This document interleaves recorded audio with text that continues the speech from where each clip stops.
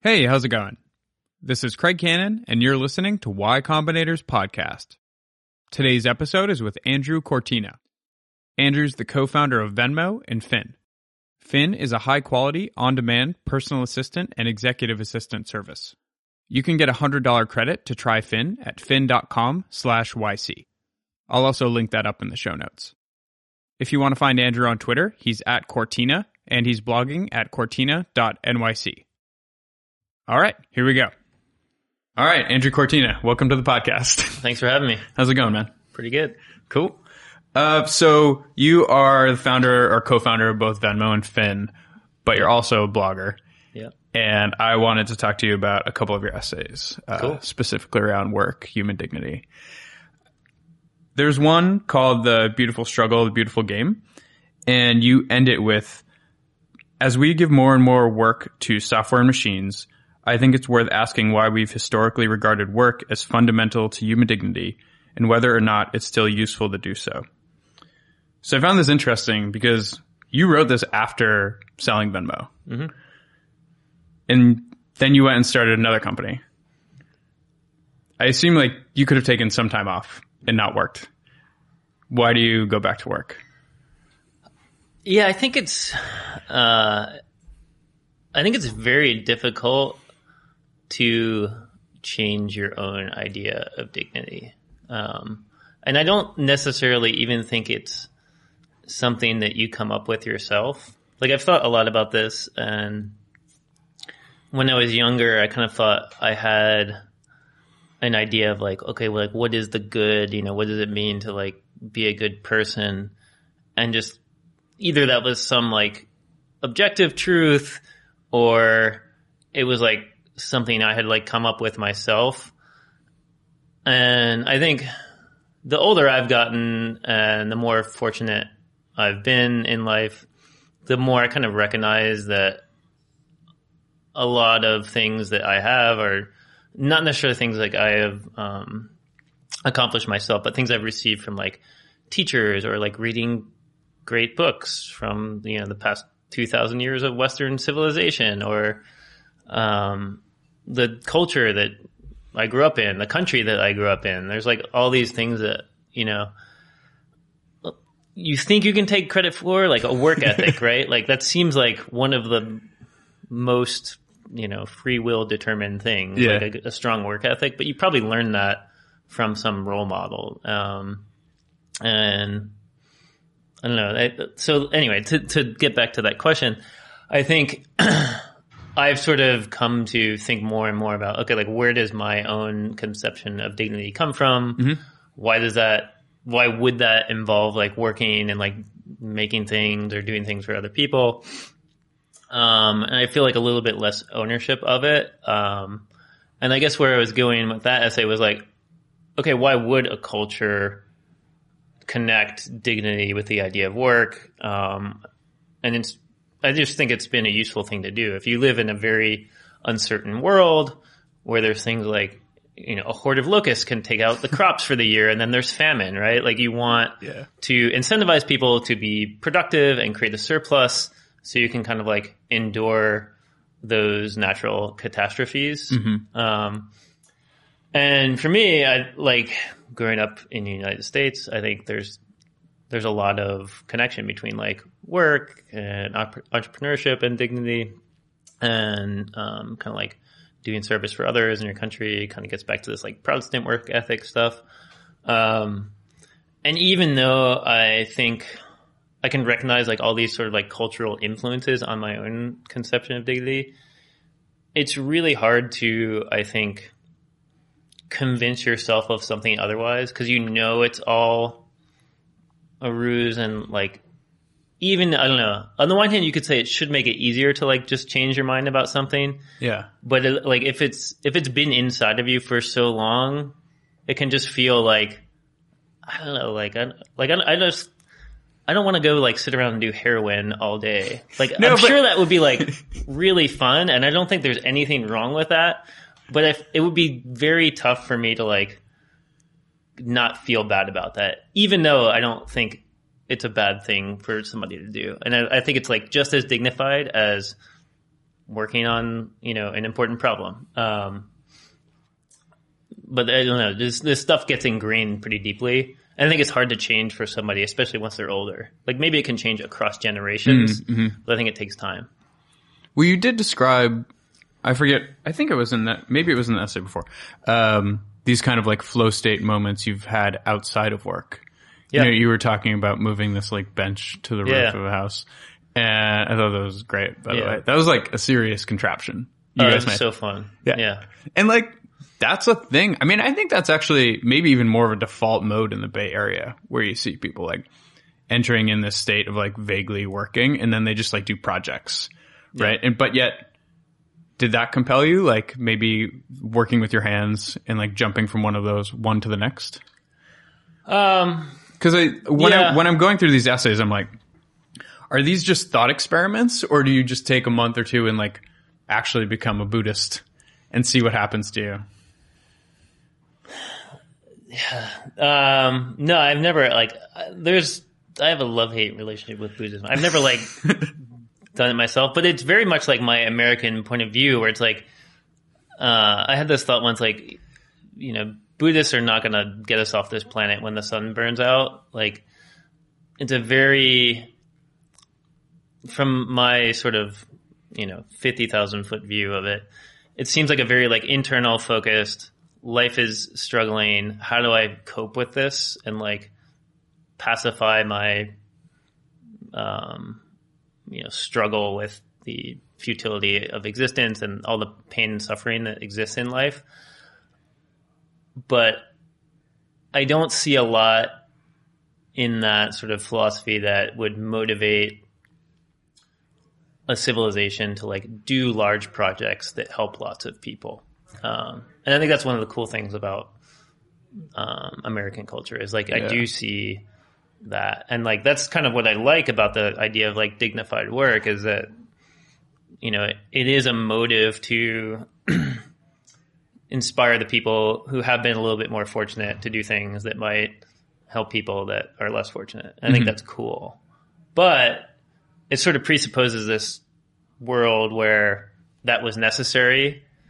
And as that becomes less necessary and there's more abundance and we're less sort of resource constrained, that connection between dignity and like doing useful work maybe becomes dangerous. And like if, maybe not everyone has to be productive, maybe not everyone has the opportunity to be productive.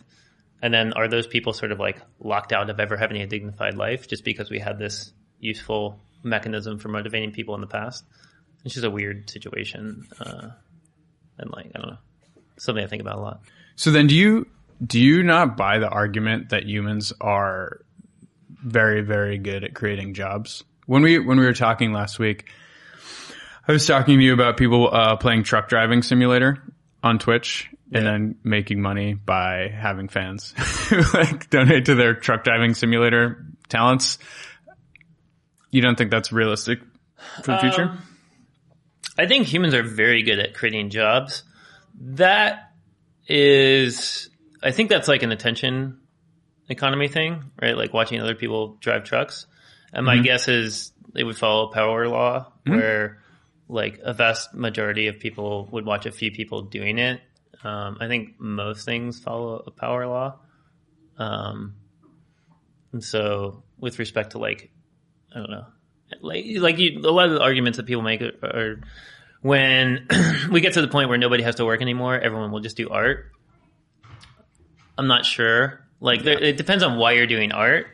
One of the things I like about like creating things is sharing them with other people. And it's pretty depressing when you're like putting like months of work into something and you put it out there and then nobody enjoys it. Right. So I'm not sure that's the answer to like what will people do when they don't have to like do manual labor anymore. But I don't know. I think we're probably a long way from the point where nobody has to work anymore. Yeah. But we should be thinking about it. We should be thinking about it. That was how you ended the other essay when you said like, what will be the last human job? Gratitude. And it still resonates with you. Yeah, I saw that on the prep materials. I was like, oh, I still like that one. It's always good when you look back on something you wrote a long time ago and you still like it. Yeah. It doesn't happen that often. Yeah. Yeah. All right. So I'm curious about this failure mode that you're talking about in The Beautiful Struggle. I'll read the post and then you can describe it. You might argue that we're already in a sort of failure mode, where our ability to assign dignity to arbitrary work and motivate people to work bullshit jobs is more efficient than our ability to allocate labor towards industry that would have greater social benefit like education, healthcare, food, etc.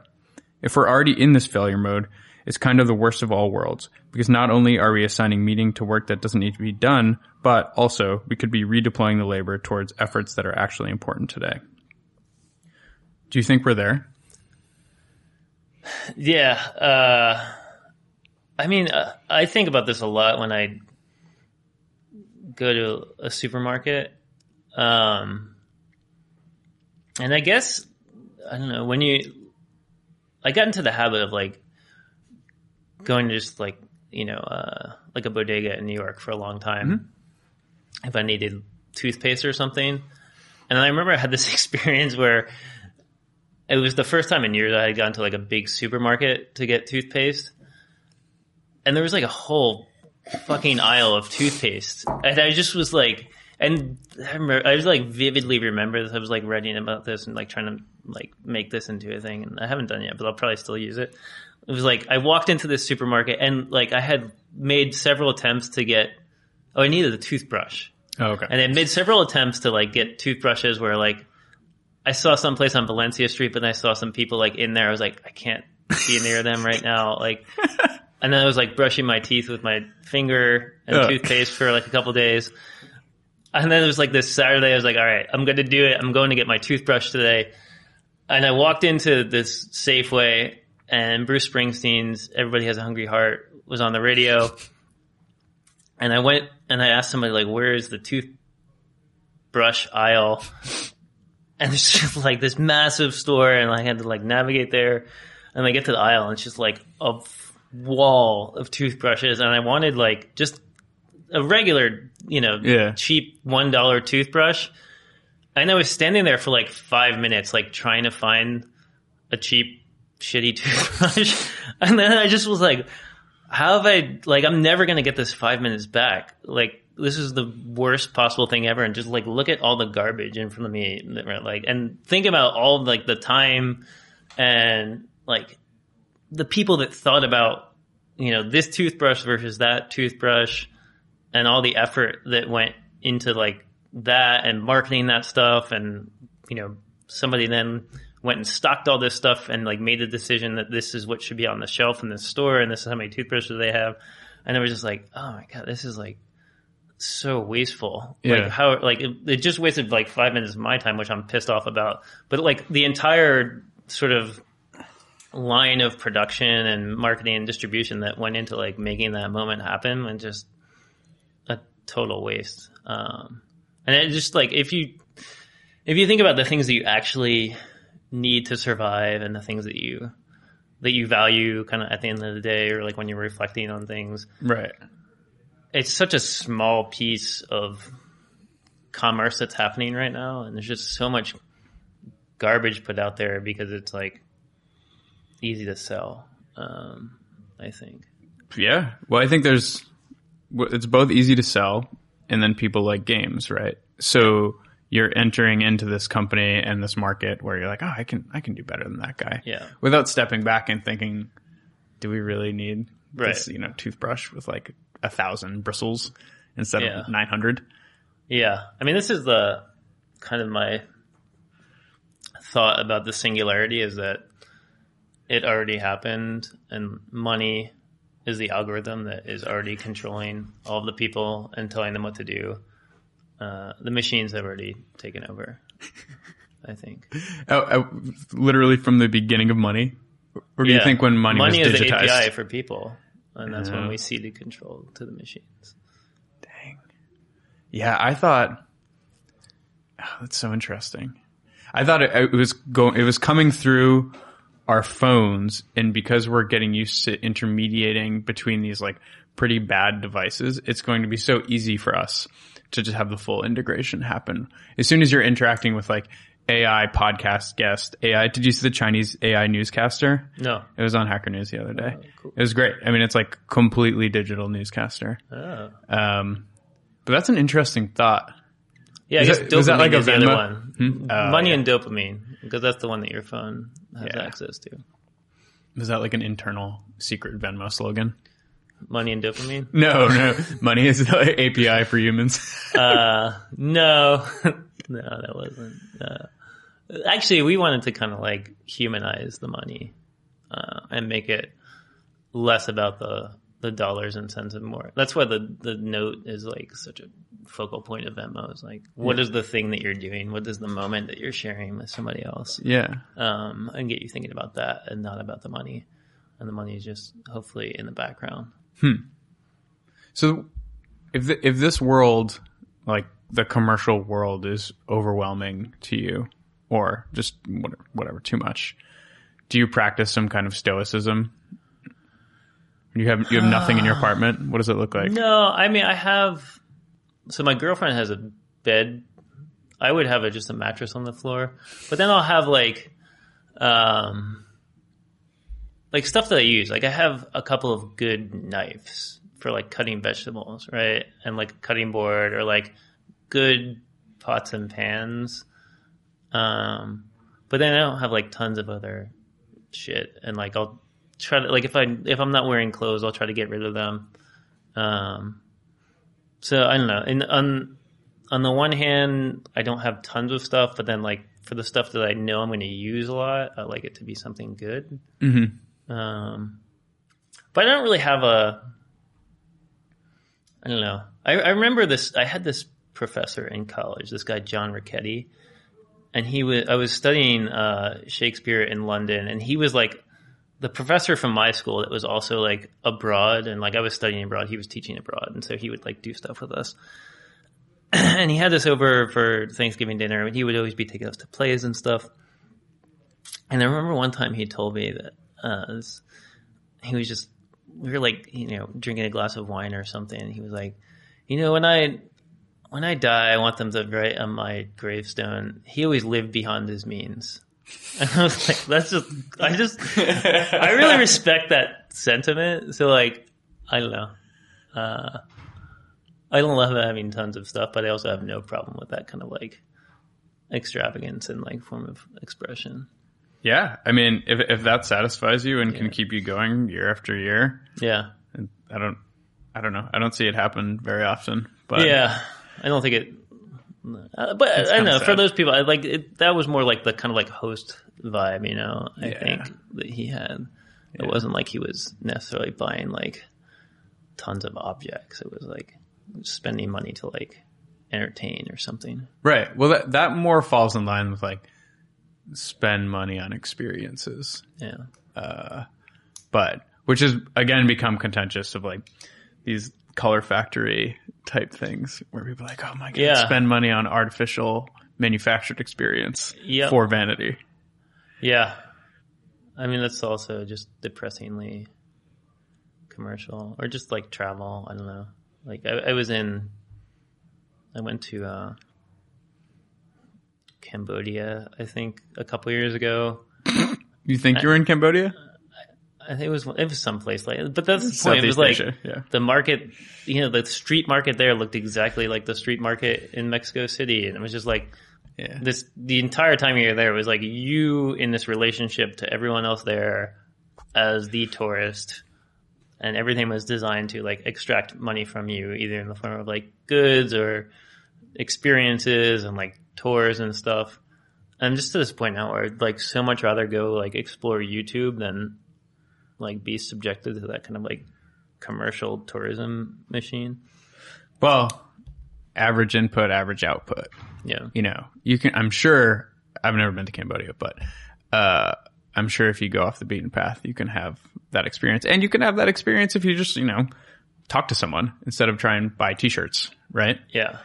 But it's hard to actually talk to someone there and escape that, you as tourist construct? The thing that's changed for me in the past, 5 years is I've gotten really into bike touring. Oh, that's cool. Bike touring's cool. First of all, because anyone can do it. It's not hard. Like, you can just start with 10 miles a day, stay in hotels. But second is that it makes you interesting to everyone around the world, which I found to be super cool. Yeah, that's really cool. And you're the least interesting in the places where you in basically Europe, right? Yeah. In the most traditional touristy places. So you're I don't really first of all, there's infrastructure to explore all that stuff, but it's also I don't even need to go there now. Instead, I can go to Vietnam and ride bikes around there. That's cool. Which point people love you. Yeah, I like that. I love biking. It's really fun. Yeah. Yeah. So, I could see a world, I spent 5 months in a row bike touring. I didn't want to do it forever. Yeah. But that was that point where I was I am pulled back to work, whether that's constant work for this, this company or this long-term project. I have no idea, but I want to do something. But why do something? Why, is that natural, or is that just because, of all the things that you've read, right? Why do we want to do something? Yeah, I don't know. It's, I was able to scratch the itch of physical exertion day after day while bike touring. After a while, I stopped doing, a new city every night because you spend so much time thinking about logistics, which is really boring and tiring. But even so, I think I just came to the conclusion that the person that I wanted to be was not an adventure blogger. Yeah. Full time. Yeah. But if that's what you want to do, it's super cool. Yeah. But yeah, I couldn't come to an answer of why do something. I guess without infinite money, I was okay, I need to do something. Yeah. That's a good motive. Yeah. For now, but maybe it won't be in the future. Yeah. Yeah. It's definitely a question mark. Yeah. Do you have visions of assuming you don't work on Finn forever, your post-Finn life? Probably won't be a corporation. It's, what's cool about what we're working on is it's really hard and interesting, which means because it's a hard problem and there's financial incentive, you get to work with a bunch of other really smart people, which is cool. But having to wake up to an alarm every day and there's a huge cost to coordination with a bunch of other people. Everybody has to be awake at roughly the same time. I don't know. It's just do I want to do that? I don't know. I kind of want to. The struggle is real. Well, but the thing is, it's not the alarm is kind of a tongue-in-cheek thing. Yeah. But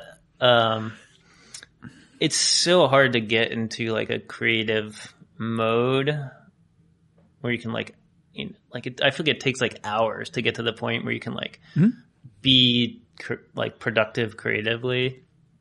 And so then any sort of routine and scheduling can just really disrupt that.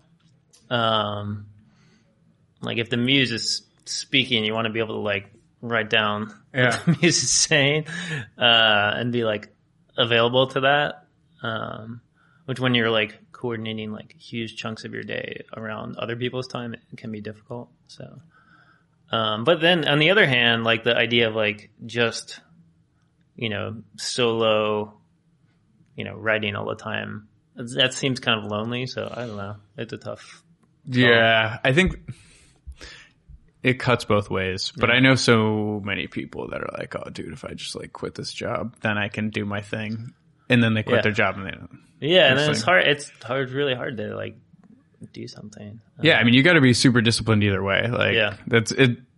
I'm sure there's someone who's just randomly well, there's a movie idea and it immediately becomes super successful. Yeah. But most people, not so much.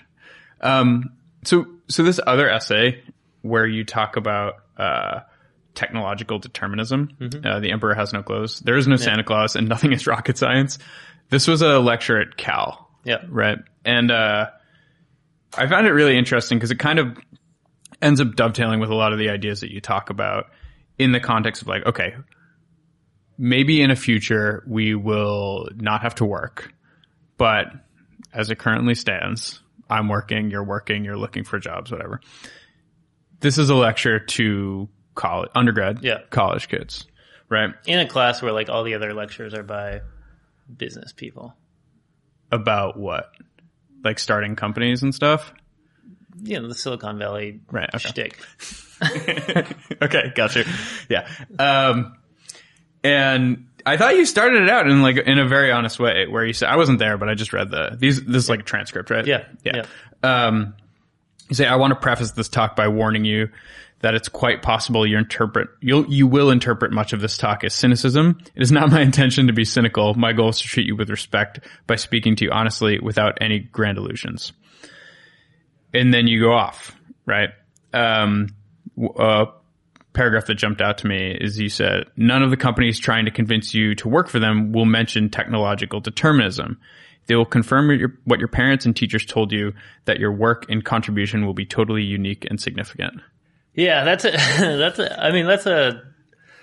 kind of a shitty thing to hear as a college student, I think. I remember like a similar thing I heard from a college professor, like I was having coffee with right after I graduated. She said to me, like, I remember I was like about your age when I realized that I didn't have time in life to do all the things I wanted to do. And I was just like,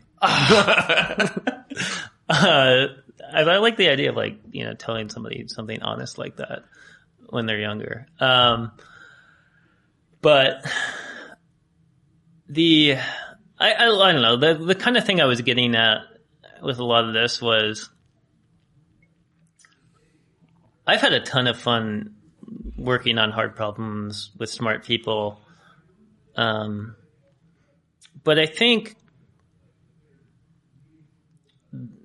I see a lot of companies, and like I'll go visit college campuses a lot to do recruiting and kind of look at like, I'll look at other companies like engineering blogs and just like, or like I'll hear, you know, advertisements on like a podcast by some engineering company. And when I graduated from college, and I went to like Penn, where, you know, Wharton is a big part of the culture there.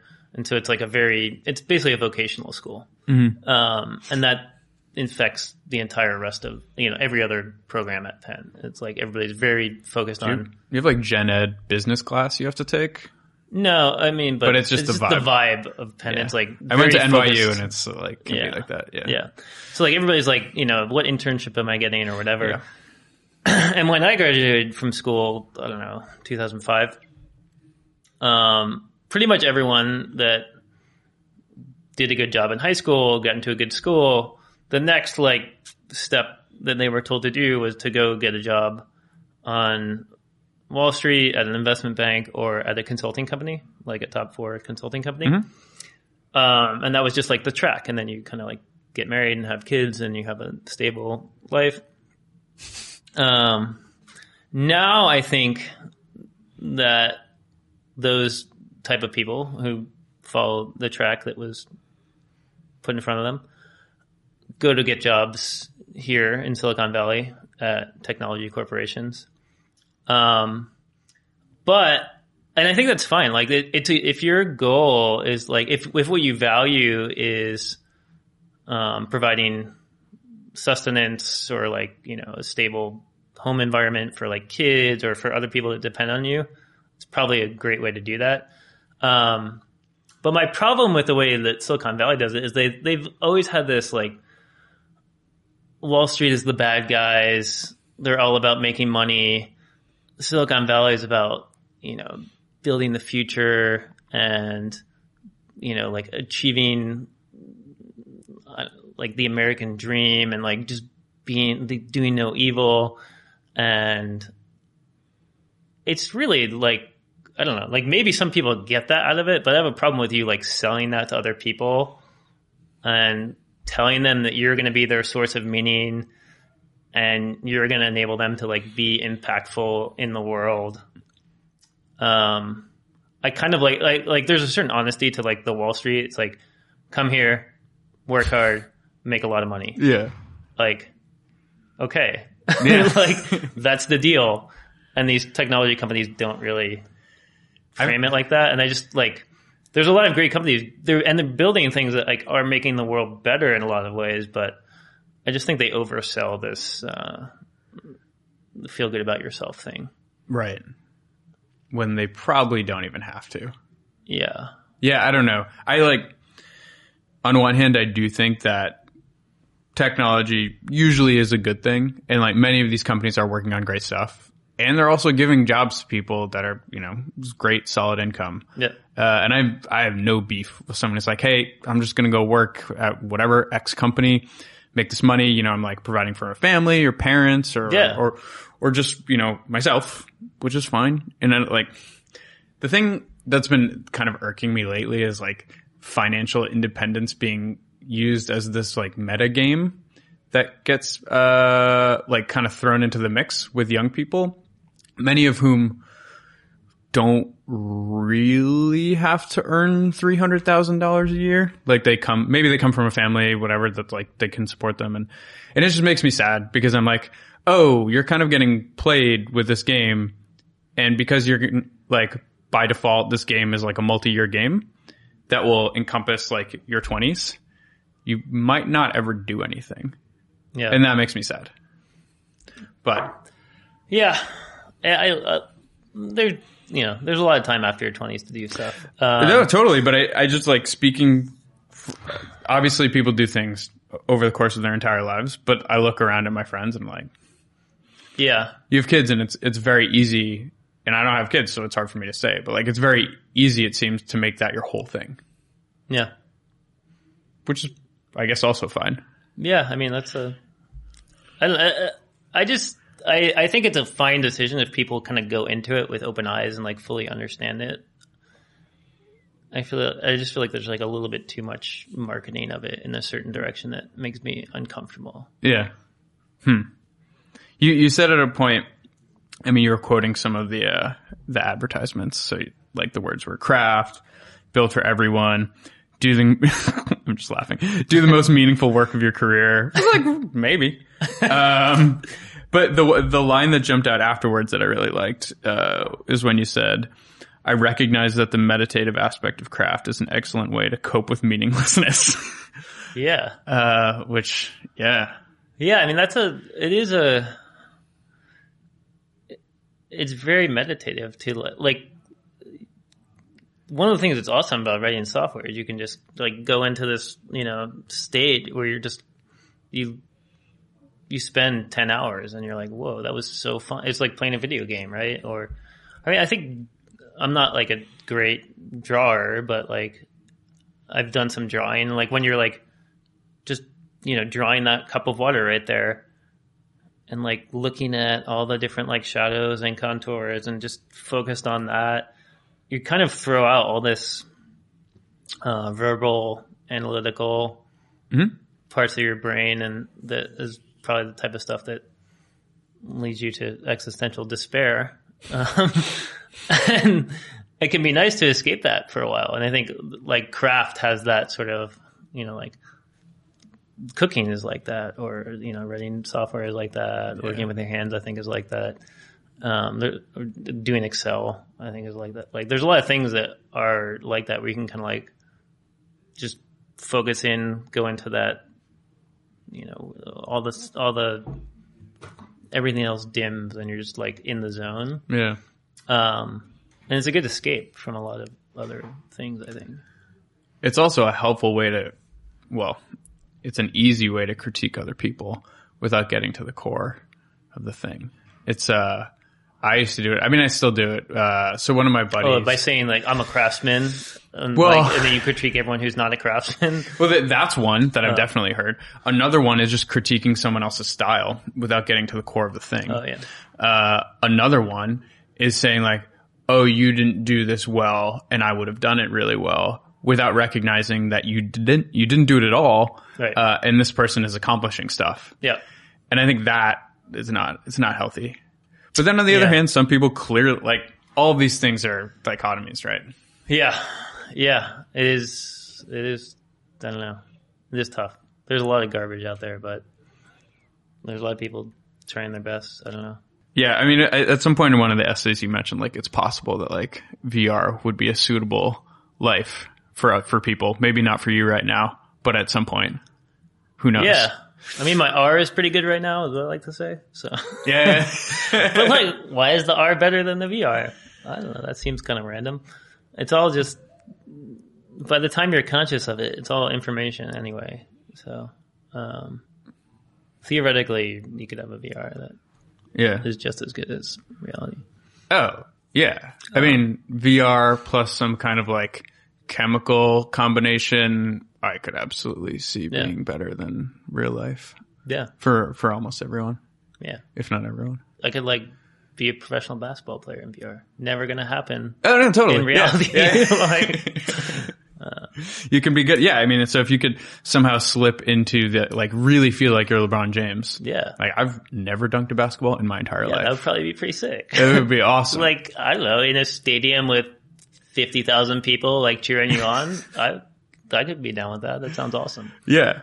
But again, you're left with this thing. It's like, okay, like, after I've consumed every level of the VR game. Yeah. Maybe. Or maybe it's just life. There's this good Alan Watts thing I heard where he was talking about being omnipotent and living forever. And he was like, you would, and omniscient. And he was like, yeah, you would, that would be cool for a while, but then you probably get bored and you start doing these simulations where you're like, okay, like, I'm going to make this game where I, like, limit my omnipotence in some way and, just, it'll make it a little bit more fun. And then you kind of get bored of that game and you realize, like, well, like, I always know that after the game is over, I'm omnipotent and omniscient and I live forever. And so it, like, lowers the stakes a little bit. And so you, like, then you start taking away the fact that it's a game, and you, like, return to this state of the struggle of limited, finite life. And it was just like he kind of, like, got there from. Of course, that's what you would do if you live forever and were omnipotent. Right. It's exactly this. It traps you. I mean, do you ever lucid dream? Not really. I have the thing where I become conscious but can't move right before you wake up, which I don't like. Yeah, no. I wish I lucid dreamed instead. I haven't had your experience, but I've definitely lucid dreamed quite a bit. And my problem is exactly what you're describing. Usually what happens is something's happening, and then I predict what will happen in the dream, and then it happens. And then it just happens over and over and over again until you realize you're in complete control of the dream, and then you wake up. Yeah. And that's it. Yeah. Just like I rapidly ruin the entire thing. Yeah. And could you just so people understand, we did a podcast with Tim Urban, Wait But Why. Cool. He's cool, yeah. And he talks about this technological determinism as the human colossus. It's basically the same concept. Yeah. It's like, this ball is rolling, this product will be made. Yeah. You even say, if not Venmo, something else would have happened. For sure. In that same space. Yeah. How do you define technological determinism? Yeah, I mean, the way I talked about it in that talk was, like, a little bit... I was talking more about a corollary. Like, technological determinism, I think, is just the society is a product of technology or something. But the kind of thing that I think about a lot as a corollary of that is that kind of, I think, like, evolution is like this, and, like, technology is like this, where things that are efficient and productive will eventually be created out of necessity because, they make life more successful. But if you kind of, like, follow that to its end, you get into this place where it's like, okay, well, like, if everything useful will necessarily be invented by somebody out of need, like why should I work on anything, right? Like, if any possible useful thing I could come up with, somebody else is going to come up with because it's useful. So, like, Why do it's not that unique or interesting. Yeah. Like, so maybe I should just do like all the crazy useless stuff in order to try to rescue my free will, basically. No, the problem with that is if everybody thought that nothing useful would ever get done. So it kind of like presupposes that it's a like, only a few people realize that, I guess. But I don't know. That's kind of how I think about technological determinism, is this idea that like, useful stuff will be built. Technology is moving forward at this pace. It's kind of like an unstoppable force. Yeah. And as much as like people, yearn for the good old days or the, Portland life of, making your own cottage cheese or whatever, somebody's going to keep technology moving forward. So it's tough to fight against it. And you use JFK's like moral argument. Yeah, that JFK speech from, it was he gave this talk at Rice talking about the space program. And he was talking about why are we going to space? It costs a ton of money. Yeah. He says some awesome stuff in there. One, he's like, why does Rice play Texas? And he's like comparing the space race to a football game, which I think is hilarious. But I had to step back because that was the one that I was like, I don't know the college football rankings well enough. And I was like, oh, it's because Texas is amazing and Rice is like, okay, right? That's the argument? Well, I just think it's... Why do anything? Why does one college play another college at all? Right? Okay. Why does that even why is there a football game? Right? Yeah. Because it's fun and like competition is interesting. Yeah. And so like that's kind of like one angle of it, which is like I think really probably the better argument, or like maybe that may be like the more truthful argument. He then gives this other argument, which is. If we don't do this space exploration thing, somebody else will. And right now that somebody else is Russia, and we don't know their motives. And, space technology, like all other technology, it has no morals of its own. And so it's sort of like up to the good people, the more moral people who like, if you're in the US, that's you, presumably, if you're JFK's audience.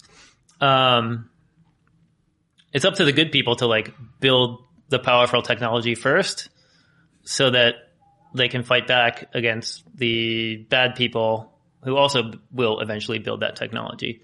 And I think that was like just a really interesting argument. You can justify like a lot of things with that argument, and like who's to say that once you build the technology, what you'll use it for, but that was a pretty compelling argument, I thought. I mean, it's the same one that OpenAI is using right now. Yeah. And most AI researchers. Yeah. So, which is, I mean, at some point we should talk about what you're currently working on. Yeah. Right. So let's do it. So what's, Finn is within the AI sphere. Yeah. We'd like to call it AAI, which is artificial intelligence. When we started the company, there was like all this. So Finn, it's a personal assistant service. And so you can like email us, text us, call us, whatever, send us work like you would send an executive assistant. And when we started, there was like all this excitement about like Alexa and Google Home and all these pure software, AI, natural language processing things, which have very good, speech to text kind of natural language processing. And are pretty good at understanding like most sentences that you would say to them, but they're not really capable of being your full-time assistant. Mm-hmm. And so our thought was, well, these people are saying like, this is going to be, like the AI from 2001 Space Odyssey or like Jarvis from Iron Man. And we're like, it's nowhere even close to that. But we want those things. So why don't we like try to build that today and hack it by having a system where you interact with it just like that. Mm-hmm. But instead of trying to build it with pure software, which if Google can't do, obviously like it's not possible. We'll just have a team of people on the back end. But do it a little bit more like Uber, where it's a network of people providing the service. They're enabled by technology. Like Uber, not going to be possible without GPS. So there are certain like technological improvements that you can take advantage of to like enable this distributed workforce to provide a new kind of service that wasn't really possible in the past. And we thought it'd be cool to do that for personal assistance type stuff and just take all these sort of mundane digital chores that you don't want to do yourself, but that you're probably doing right now because there's like okay tools to do them. And because there's like okay tools to do them, not many people have assistants anymore. And so they're doing them themselves. But it's really like not an efficient use of your time. For instance, if you're some executive or whatever, to be like scheduling 5 hours of meetings every week, right? Like, and like, you know, I guess like venture capitalists, they, you know, would typically have somebody scheduling their meetings. But there's a lot of other people where they don't have an assistant and they're doing stuff like that at work, or maybe they're just doing stuff at home, like, you know, dealing with service providers and Comcast and like a plumber. And if you're spending 3 hours of doing that a week, which is like, for a lot of people, they probably are, and you have kids, that's like 3 hours that you're not spending with your kids. And if you ask somebody like, which one would you rather do? Go help your kid with their homework, or like play with them for 3 hours, or be figuring out something with your health insurance? Like, clearly people are going to choose to spend time with their kids. The sort of historical problem is you can't really get an assistant for 3 hours per week. It's pretty tricky to figure out how to do it. I mean, there are people that tell you can do that. It's pretty hard to do that. To get somebody good, you typically have to buy in chunks of 40 hours per week. Or just do like tons of work to figure out, like, vet somebody, find people on Upwork or whatever it is, like some remote VA. And then if that person disappears, you have to do the whole thing again. There's just like a huge amount of cost involved in like trying to piecemeal it together.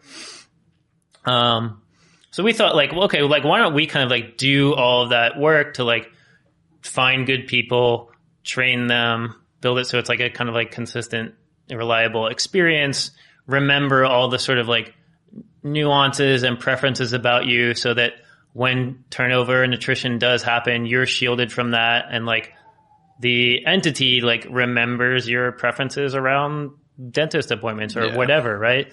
You don't want to have to tell, you know, if you're hiring a new assistant every year because they're turning over, it's not really useful to have that person do your dentist thing, because you only do that once a year and you have to like retrain them on the entire thing every time. So we've kind of taken some a group of people that we have, train them, give them tools for collaboration, knowledge sharing, workflow management, process management, and built this system where like everything that any one of them learns about you or about the world, like how to book Hamilton tickets or like how to do One Medical, right? Yeah. And like encode that in our system. And we can actually be a lot more efficient at it than a single person on their own could be. And we can give it to you in a much more incremental way where you don't have to buy in blocks of 40 hours. Got it. And so there are many questions around will Fin ever, so Ryan Hoover from Product Hunt asks, when, if ever, will Fin task completion be 100% AI driven? Yeah. I mean, well, if the day that happens, nobody has to work anymore. Yeah. Right? Because if Fin is a black box open-ended system, right? Like we will do any work that you send us, right? So the day that Fin can do all work, no human has to work again. And then we'll all go to the beach and drink pina coladas and we're at the beginning of the podcast. Yeah. That'll be great. So our sort of bet is, while there is any human work to be done, let's build the system that is the best at doing human work. And we'll use software to give our humans leverage and hopefully make them far more productive than somebody who's not part of our network or doesn't have access to like our tools and knowledge base. And, you know, for the decades to come, while humans still have to work, we want to be the best place to do all that work. Are all these people in the Bay? Or are they all over the world? No. Most of our people over it now are in Phoenix. Oh, okay. Yeah. What's been the hardest part and the biggest difference between starting Fin versus Venmo? I mean, with Venmo, it was always really difficult to raise money because it was a very expensive business to run. and it had to be like a huge, like Venmo is just now starting to like start to monetize. Yeah. And the method for that is to enable all these consumers to pay businesses, because Venmo doesn't make money when you pay your friends back. And so that was like a very, very like long-term bet on a certain way to make money. And because we were never making any money and had to deal with all these like SEC laws and things like that, it was always like very difficult to raise money, and we had to like use money for all these things that were not really like making the product better. So that was like a kind of thing that made Venmo hard. And also it was like the first kind of like company of any size that I worked on. So like first time managing people. So there were lots of challenges like that. With Fin, on the other hand, I like have a little bit more experience managing people. So that part like is somewhat easier, or, you know, at least I have like some experience and knowledge of doing it in the past. And we have a business model. We're both like kind of like previous entrepreneurs and had like social capital. So that made it a little bit easier to raise money. And then the hardest thing about Fin is just complexity. It's like the exact opposite of like the perfect YC company. Whereas like the YC company, you pick one thing, or like any, you know, like a Silicon Valley company, you pick like one small thing, you get really good at doing that thing, you get by doing tons and tons of reps on it. And then if you get a bunch of people using that, then maybe you kind of like expand outward and like add on like another little thing and then get really good at that. With Fin, we're competing with a full-time human assistant, and a full-time human assistant will just do whatever you ask them. It's not like you hire a human assistant and you say like, hey, can you help me find a time to meet with Sam next week and book me flights to Phoenix. Yeah. And then the person says like, well, I don't book flights, so you're going to have to do that yourself, but I'll schedule the meeting. Like that, if we built that, we just wouldn't be competitive with a human assistant. So we kind of took into this, we have to be able to do anything, which is really hard. One, it's just hard to like kind of market and like explain to people what we do, because it's not like we do one thing, we just do whatever. The other thing is it's really hard to second thing, it's really hard to just build tools that do anything, that are like both very general and also like pretty productive and like easy for people to learn. So it's hard to build the tools for a team that's doing all this work. And then probably one of the most challenging things is measurement. And we spend a huge amount of time on measurement, trying to understand things like, okay, who's doing a good job on our team and who's not? Who needs help? Where do they need help? Who's good at which specific type of task?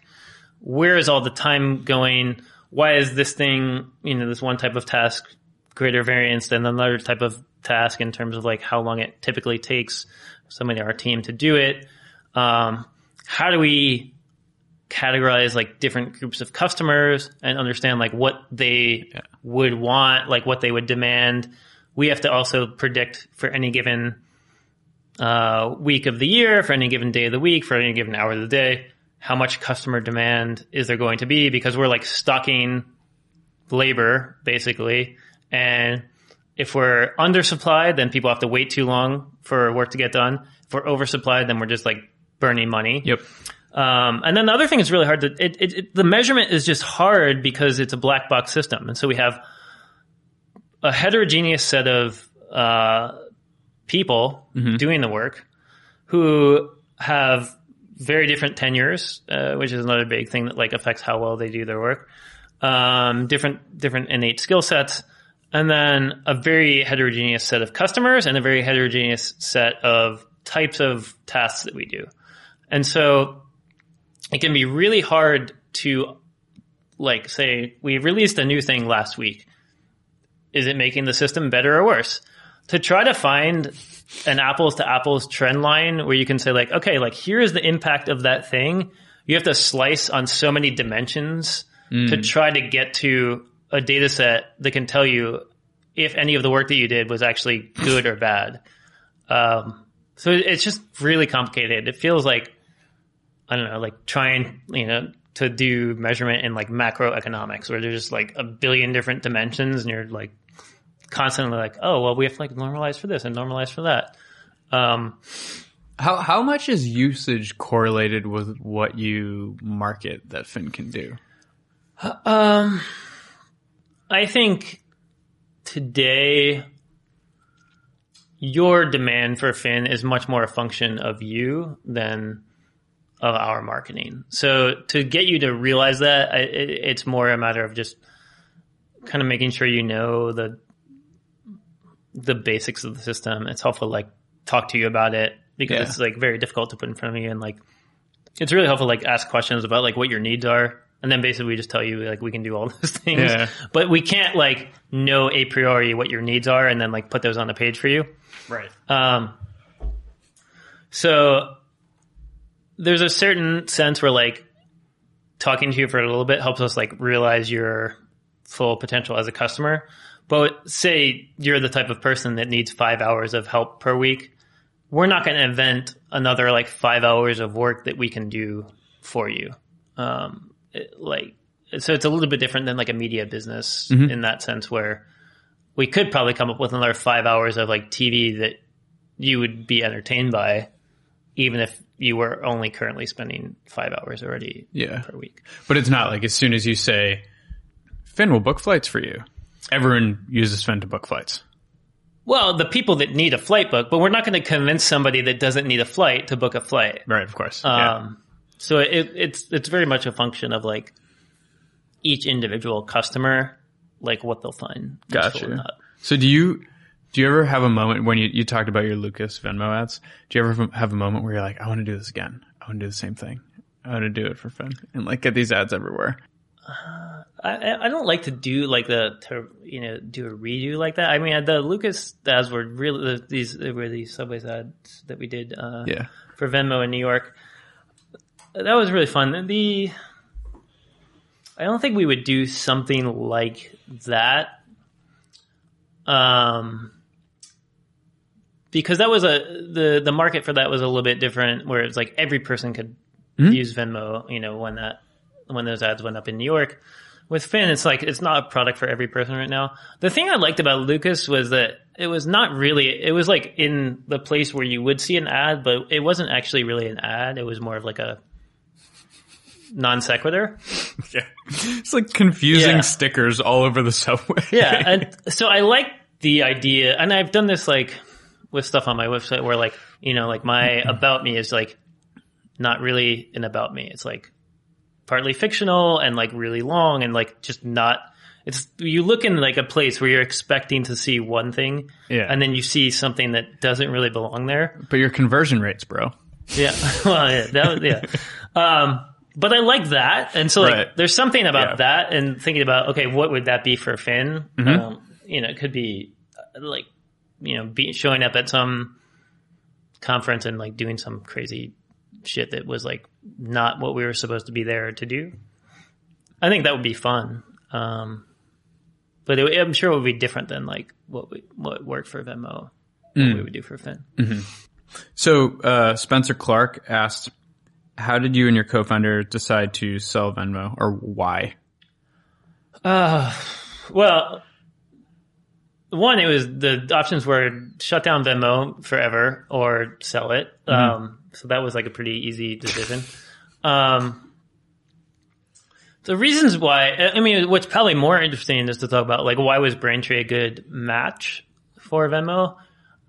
So one, obviously like Bill Ready, who was the CEO of Braintree, only person that kind of like got it and was willing to like fund the vision of Venmo and like build up this consumer base for the sake of having a bunch of people who were wired up and comfortable using payments on their phone so that they could eventually pay businesses. He was particularly, I think, amenable to Venmo because Braintree Braintree is another company similar to Stripe where they do credit card processing for all these different businesses. And the margins on credit card processing are really thin for some of like Braintree or like Stripe. But for PayPal, they're actually awesome because PayPal is basically doing a ton of transactions that come from bank accounts and then charging a credit card processing fee. So instead of making like 5 basis points, PayPal is making like 2% or something. So it really like gives you many, many more multiples on your margins if you're in that payment processing business. And so what Bill saw was like, okay, like Venmo could help Braintree go from this like very, very, very thin margin business to like what's still pretty thin margins by like any standard, but like still many multiples on what they had. So that was kind of why he thought it was a good fit, and the teams kind of meshed well. And they were well capitalized and had like a source of revenue and could kind of like balance out all this Venmo that was basically just dumping into user acquisition, wiring up people's bank accounts with the hopes that one day we could somehow convince merchants to accept Venmo as a form of payment. Okay. So it just made a lot of sense. One, for Venmo to be part of Braintree because it was like the sort of like matching halves. And then the same thing when PayPal acquired Braintree, I think PayPal was one of the few people that could like understand the value of Venmo because it's like basically the same exact playbook as PayPal. Understand like the long-term investment it takes. I mean, I'm sure it's probably been over like $1 billion investment now to like wire up all these bank accounts and subsidize all the peer-to-peer transactions, with the hopes of someday turning on payments to the merchant network, which is now finally happening. And my guess is will probably work out pretty well for PayPal, but like it would be very difficult, I think, for a private financier to kind of accept the $1 billion dream. Question mark. Yeah. Yeah. So it just made sense. Cool. For us to sell it. Yeah. Because how long ago was that? I think 2013. Yeah, it was a while ago. Yeah. The last thing I want to talk about was that Charlie Kaufman speech. Oh man, it's so good. Dude. Anybody who's like listening to this should go. You should link to that speech. Charlie Kaufman's incredible. I'd never heard him speak before. I think that's like one of the only times he did that. Oh, okay. Yeah. Yeah, that was great. Did you transcribe that on your own? Just like... No, I think I found either the YouTube transcription and cleaned it up, or it might have been on BAFTA's website somewhere. Okay. But I kind of pasted the transcription on my site because I wanted to like add emphasis in certain areas because it's long, and I thought it might be helpful to have like some highlights in there.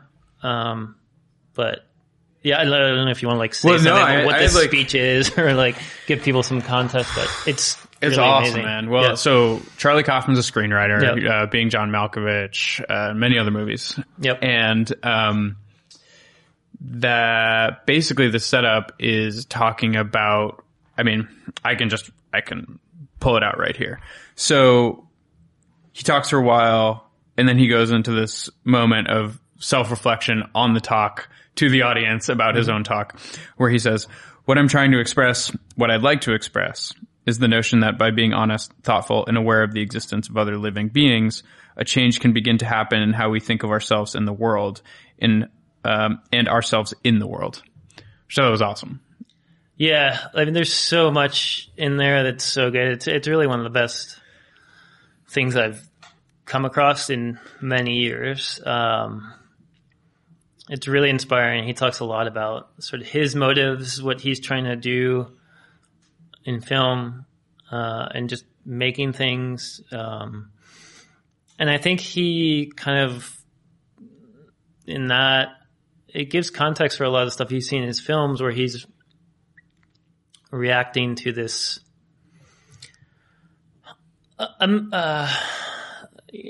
mechanization of human relations that kind of alienate us from each other and prevent authentic communication. And he points to that in a lot of problems that he sees in film with people just like mechanizing and putting out more of the same shit that's just copying something else and not doing anything new.